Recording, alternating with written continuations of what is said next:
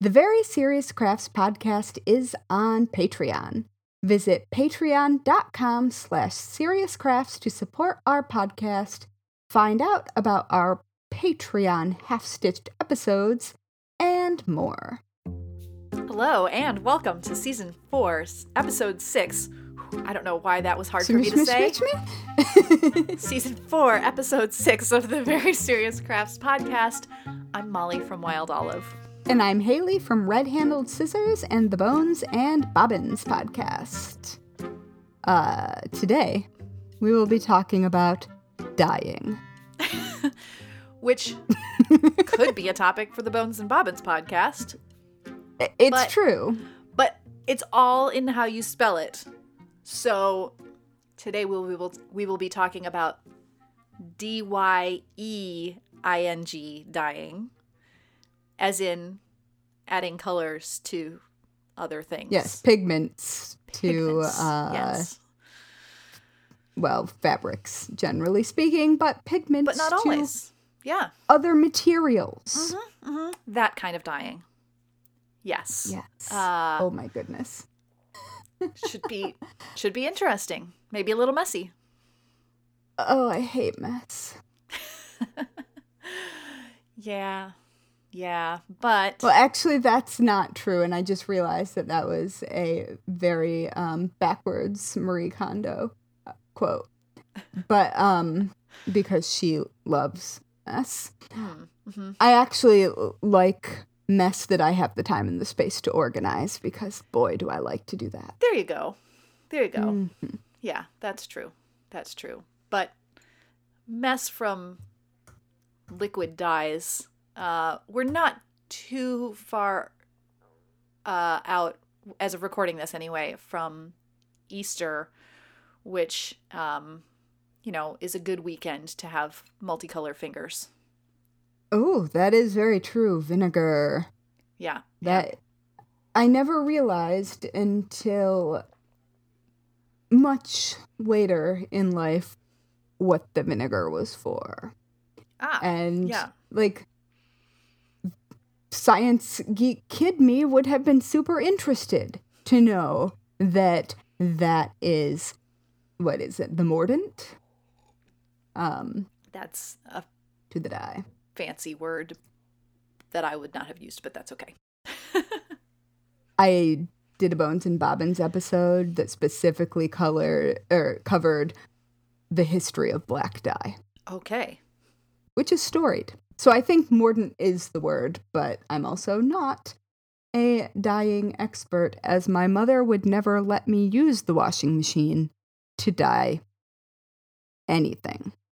Interesting. We may have to hear more about that. I definitely remember my mom dyeing things, in the washing machine. So she clearly was fine with it. Fairly certain that my mom also did that.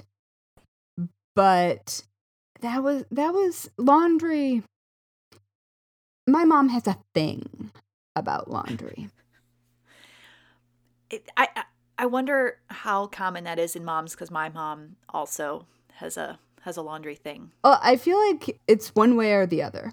Like, I wasn't allowed to do laundry growing up. Yeah, but no, my mom much prefers to do everyone's laundry in the house. Yes. Yeah. Yes, there's a specific way that things are done, and that is how we do them. Mm-hmm. Yeah, to the point where when my brother moved away last year, there was some uncertainty over whether or not he was going to be able to do laundry, because my mom enjoyed doing his laundry for him along with everyone else's. Like, it's just like family laundry. Anyway, we're going way off my topic, grandma does but, that too. Yeah, exactly. If she can do a grandchild's laundry, she will. She wants you to drop it off. Frankly, I understand, because there's something like, it's laundry is like you put the thing in assuming that you have a washer and a dryer at your house, which right? Or I just a washer. Certainly don't have either. You don't, but you put the stuff in, you turn it on, you come back, you just move things around. There's something like where you're accomplishing something without being too actively involved in it that is nice. Oh, my mother is very actively involved. The amount a very specific pre-treating that goes into literally anything. Sure. You know how white socks tend to get a little dingy on the bottom just by existing? Mm-hmm. I have never seen even like a decade-old pair of socks of my mother's have any even hint of dinginess. That's impressive. It's terrifying. All right. All right. Who knew? Who knew that we would be discussing laundry methods also? But today we promised, has not been an on-topic kind of day. It's true. And also, we did promise when we introduced this new season of the podcast that anything could happen. So. Well, and laundry falls under that. Yeah, definitely. Oh, my goodness. Laundry may happen. I don't know. All right. I wish that I had on-site laundry. Yeah. Yeah. That is sad adulting goals right there. Yes. Yes. I would be delighted. I'd do a dance. All right. Speaking of dancing. Do you want to talk about actual dye? Well, I was going to say, speaking of dancing, before we talk about like actually dye or dyeing, we should thank one of our latest supporters of the podcast who's supporting us at patreon.com/seriouscrafts. So many thanks to Emily. Yes. And I was supposed to say that and just talked about laundry. Hi, Emily. It's all good. We're all just, So, so now that Emily has received her proper thanks. Yes. Let's talk about dyeing. All right. That is a subject I'm very familiar with in almost all of the incarnations you can think of. And incarnations is a great word in that situation. Because in fact, when you like dye fabric or some other object, it becomes like a new incarnation of itself as well. It's true. Which is kind of cool. You know, can a non-corporeal item actually be incarnate? Because I've never thought about that question before. that is like a physical. Okay, we're not going down that hill. Sorry. Yeah. Hi, welcome to my autism. But yeah, it's totally new, totally different.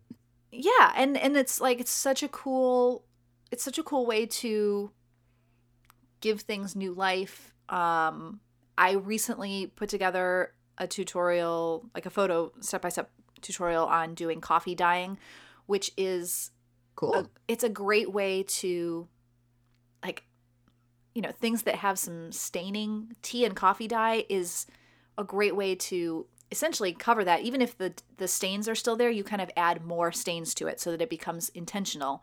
And then that there's some dimension things. To it. Yeah. So it becomes very, I suppose the method of dyeing that you use could vary on this, but like it's a better way to make things last longer, which is better from an ecological standpoint. And, it also can make things just more interesting. But yeah, good way to reuse things.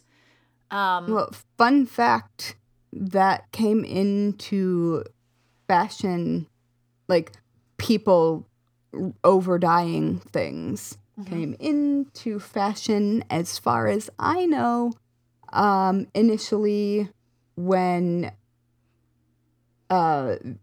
British mourning practices were very prescribed, part of being middle class, or aspiring to be middle class meant you could afford mourning.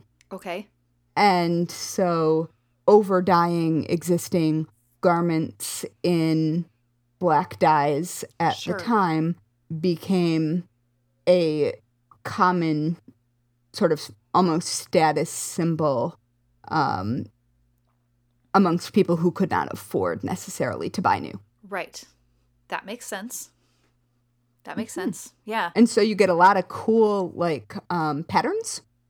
If you had patterned fabric. Oh, yeah. Then, like, because of the dyeing methods of the time, there are lots of different elements that are involved and different metals and things like that. And they are corrosive in different ways. And it's super interesting. And you can get just really cool, things that I think are really cool that were probably kind of frowned upon at the time. Yes, right. Because obviously having something new would have been the preferred thing for your true status symbol. But yeah, I mean, over-dyeing is... Yeah. Well, having something tailored was Yeah. Like, having it made for you was the status symbol. But the first department stores were mass market made morning wear. Oh. That makes sense. I could see that too. Yeah. Okay. Yep. Yeah. If you couldn't quite afford to have a whole wardrobe Right. made, you could buy various levels of ready-made. And that would be the kind of thing that you might need in a hurry as well. So, yeah. Yeah. Mm-hmm. Okay. Wow, that took a turn. All I know is historic information. So That's fine. That's fine. Okay, so other dyeing things though on that. So that would have been, I mean, at the time, obviously, we were talking all natural dyes. At that time, chemical dyes were just starting to happen. There is a mauve. Mauve was the first chemical dye. But why do I know that? And I'm not even sure if it was mauve the way we think of it. It was just called mauve. Okay. So kind of like the Victorian coffin pants that you've talked about making. Yeah. Pretty much. All right. I forgot about that. I don't know when that was. I think that was in season 2. I could be wrong. Yeah, I'm pretty sure it was in season 2. Maybe the beginning of season 3. Anyway. Was it the Poppins Pockets No, episode? it wasn't. It wasn't. I feel like it was around the same time that you joined the workspace that you have a membership at. Oh, well then it would have been last summer. No, not last summer. Summer before. Oh, dear me. We really have lost a pandemic year. The last year doesn't exist. It just doesn't count. Yeah, I'm sorry. It's not there. Yeah. Okay. Yeah.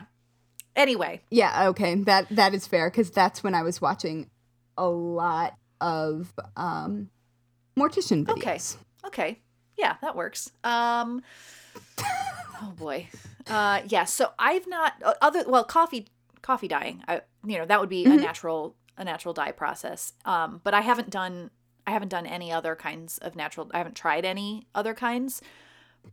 I'm afraid of a lot of dyeing processes because the chemical reactions involved aren't particularly safe. Well, the thing was, I was looking into this at one point and thinking I might like to try it, and specifically I found that I was really interested in trying dyeing with black beans. I have multiple books on the subject of natural dyeing. In fact, and thanks being an editor at Craft. Like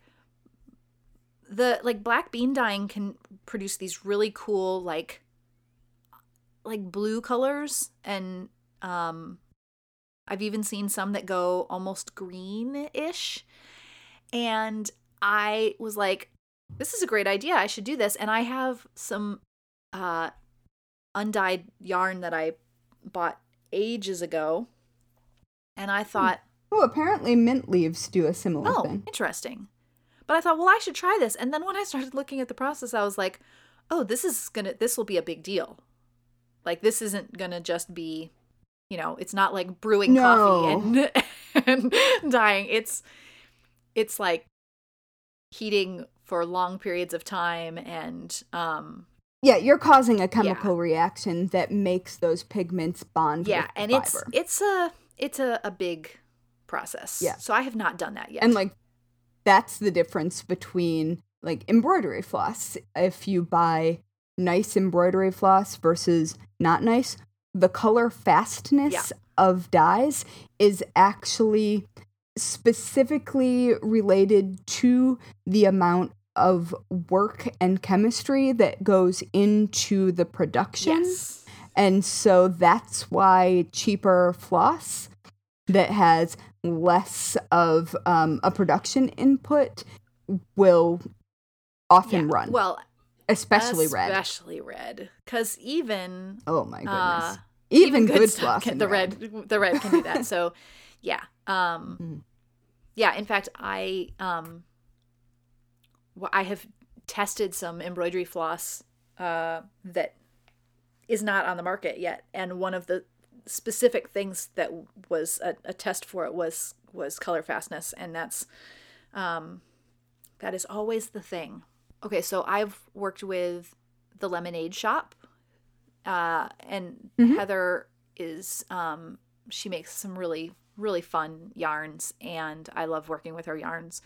And yeah, so she's doing chemically dyed yarns and these amazing, the fact that, any yarn dyer that is making these, speckled yarns and rainbow, yarns and all these different things, my mind is blown by their consistency.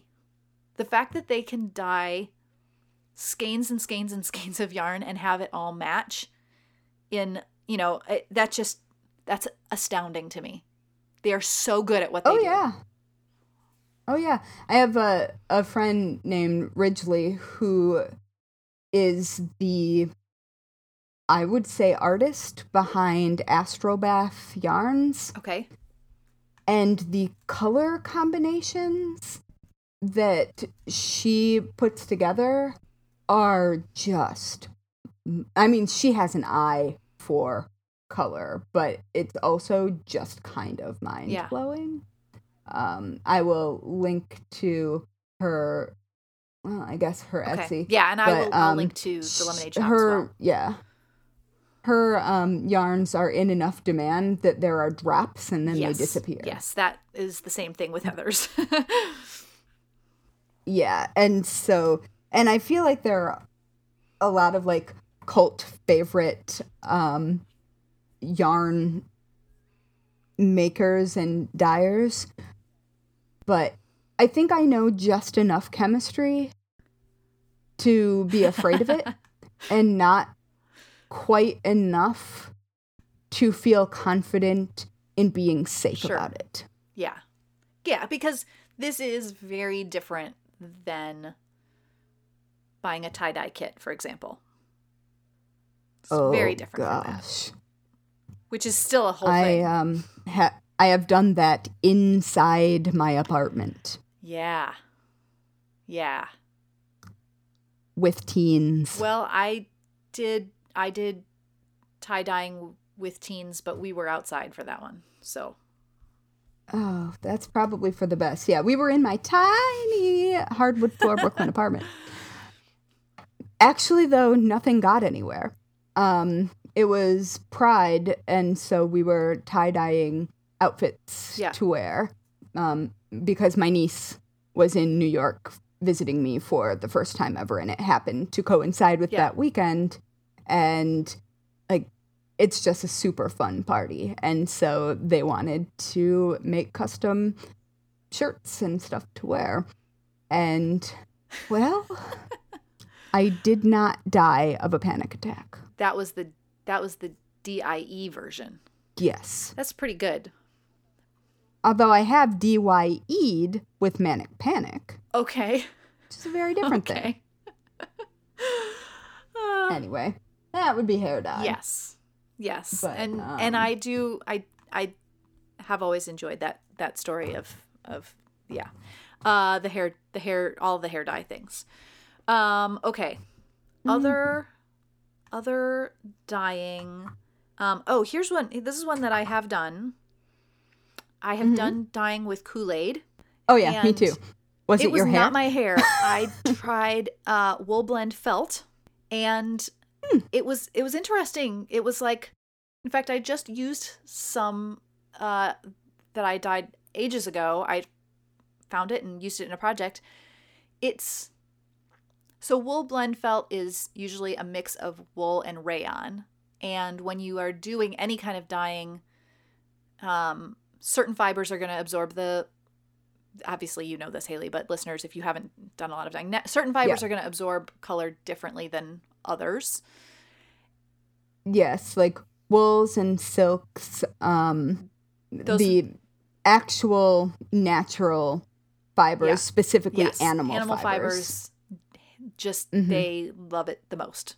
So I think probably because of the blend of fibers, the way that felt comes together, non-woven fibers, that it took the color differently. So you got kind of almost a heathered effect from it, which I love. Yeah, it was a little bit lighter color than I would have expected, except that than I expected at the time, I will say. And as I've come to learn more about the dye process, those colors made perfect sense because there's still only a certain amount of pigment in the Kool-Aid.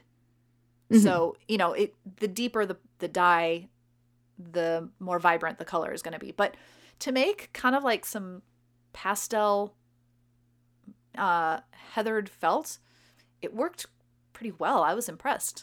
Did you do anything special with it or just let it dry? That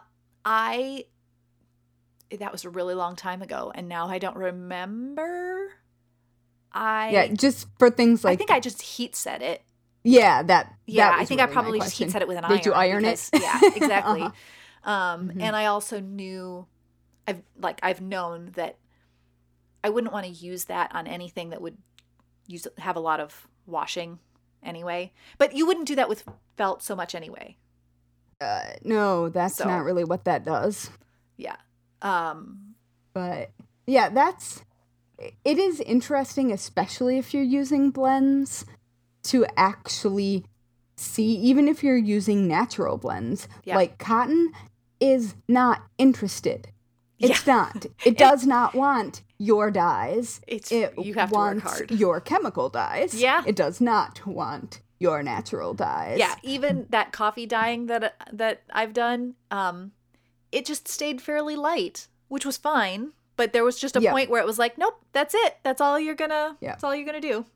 And I think that has to do with the length of the fibers, but I can't remember because it's been a while since I did that particular episode when I learned all about dyeing. But yeah, I am deeply impressed by skilled dyers. I think that that is one of those things that historically dyers have been both expert chemists and expert fiber workers at the same time. Yeah. And since the onset of dye. And that skill was worth a lot of money. Yeah. And I feel like that today, because we can get most things ready-made and we aren't going through that process, that people don't understand, A, how much work is involved, B, how much specific knowledge there is involved, depending on the color, depending on the mordant, depending on the fiber, and how all of those things interact, and how maybe multiple colors, because you can over-dye things for different effects. And I find that whole thing to be fascinating. And I really want to do some indigo dip dyeing, but I know that I would never recover from the mess. That could be very intense. That could be. But yeah, I would love to try that. I feel like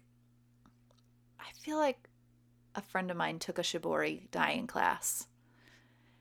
and I can't remember for sure. But yeah, I would love to Yeah, to try that was a thing for a while. Yeah. That, like, back when I was writing for Craft, that was all over. Yeah. So it's probably due for a comeback. Probably. Oh, I was just going to say, my friend Kim, who I did not know was doing this, all of the sudden posted yesterday about the natural dyeing workshop that she just led. And so there are, the photo from this workshop is yarns in greens and yellows and pinks and purples, and then a bunch of different ingredients. And so it's funny how sometimes brains overlap amongst groups of friends. And, like, the actual outcome looks really, really, like, significantly more vibrant than I would often associate with natural dyes. And I happen to know that she has a cabin and spent the summer collecting materials so she could play with natural dyes. And I think that might have been not last summer, but the summer before. I don't remember. But yeah, but the outcome is really cool, and clearly she sorted it out. She's also done soap making, which I'm afraid to do for the same reason that I'm afraid to do chemical dyeing, but even just any dyeing. It's a lot. My house, we were making these little sets of, I think that this was actually shared once in our show notes or social media or whatever, these little sets to be able to retell stories. And it was for our special needs ministry at church. And so this way, each participant had objects that they could use while telling the story. And we wanted to have like mountains or hills in some way. And I was like looking at all these different options, and I settled on, I wanted them to be wood. And of course you can't have just like natural wood. And we didn't want to go through, I think we made we might have made like 60 sets. We made a lot of them. And I remember when you were doing this. It was like a whole family project. My dad cut the triangles of wood. My brother sanded them. And then my mom and I dyed them. And we put them into a bath of green RIT dye. And we just, the wood floats. So you had to constantly, find ways to either hold them down or just push them down and give them enough time to soak in the color. And we did not set that color because we were like, it's hard to heat set wood. Exactly. So we did that. But that was actually, I found that to be a very fun project to dye something other than fabric. Yeah, and especially because the grain of the wood makes it so interesting. Yeah, and like also you would see the difference in how the wood took the dye on the, the smooth grain edges versus the cut ends. It was different. Right, which is completely different. I also, because I'm afraid of dying, I am...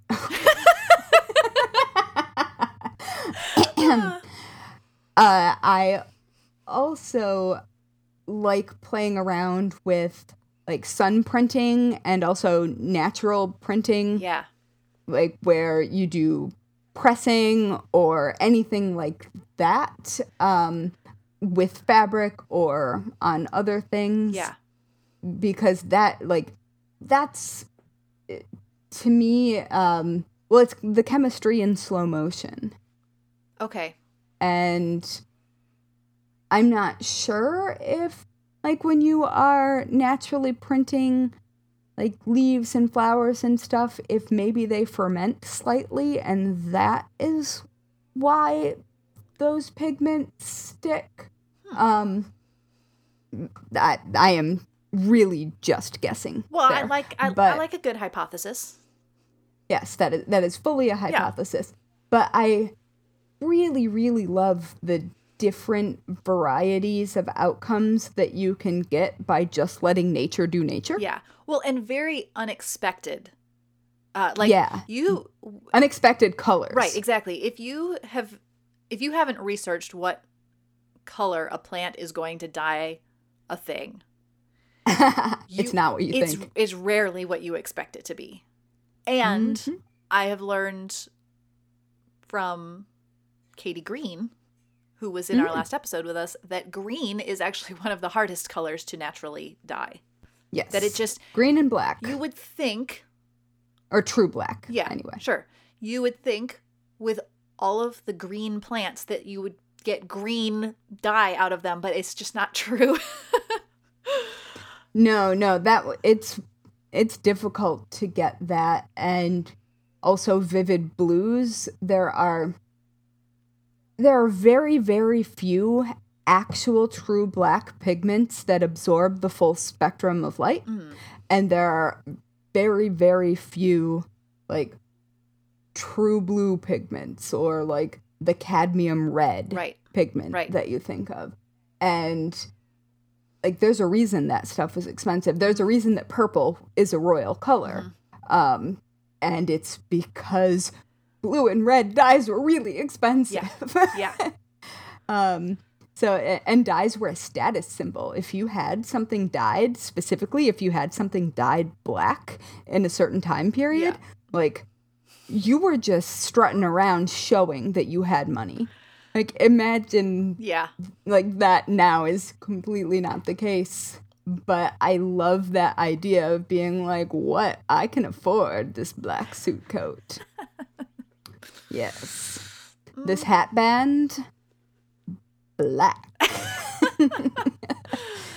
So anyway, dye is fascinating, and there's so much both history and craft to it. Yeah. Well, and there are we didn't even talk about like dyeing with ice or other, like there's all kinds of techniques for doing things that are just it's so cool. Yeah, and I mean, you can get creative with it in a way that, like, the outcomes aren't necessarily predictable. Yeah. But they're almost always interesting. Yeah. Oh, batik. There's another, like, a whole other there thing. We go. Like, there's so many things. But yeah, I feel like we need to take a dyeing workshop. Both of us. I think that would be very fun.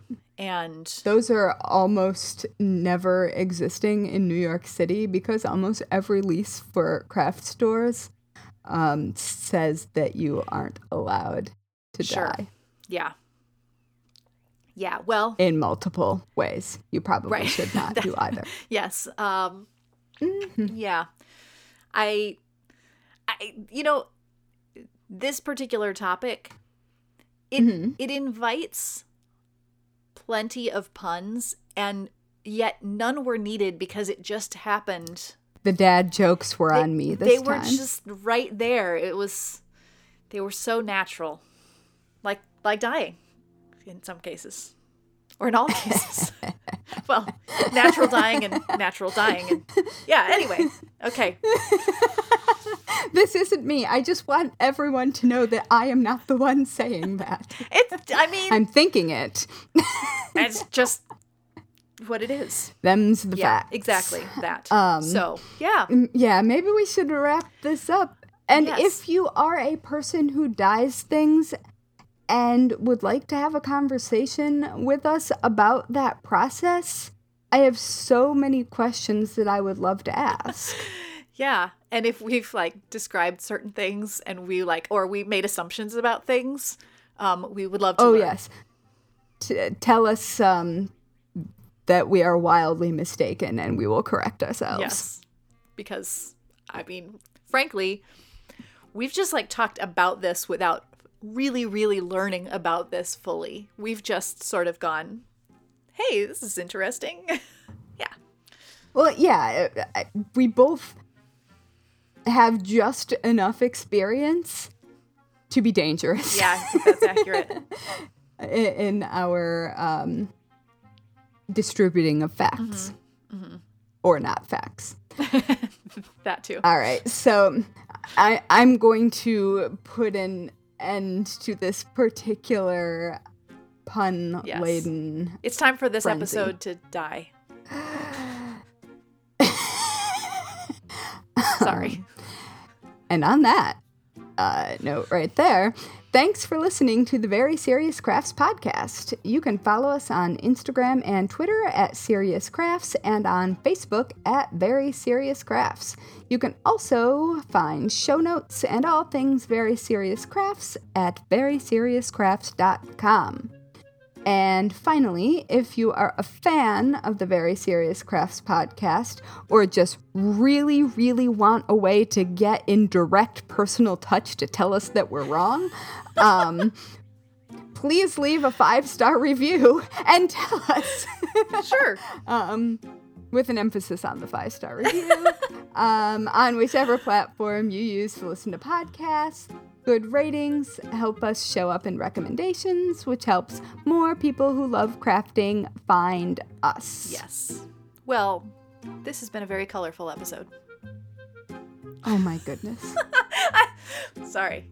Molly coming in hot with the dad jokes at the end. Well, you know, it just was there. It was just right there. This is why I love you. Okay, thank you. Love you too.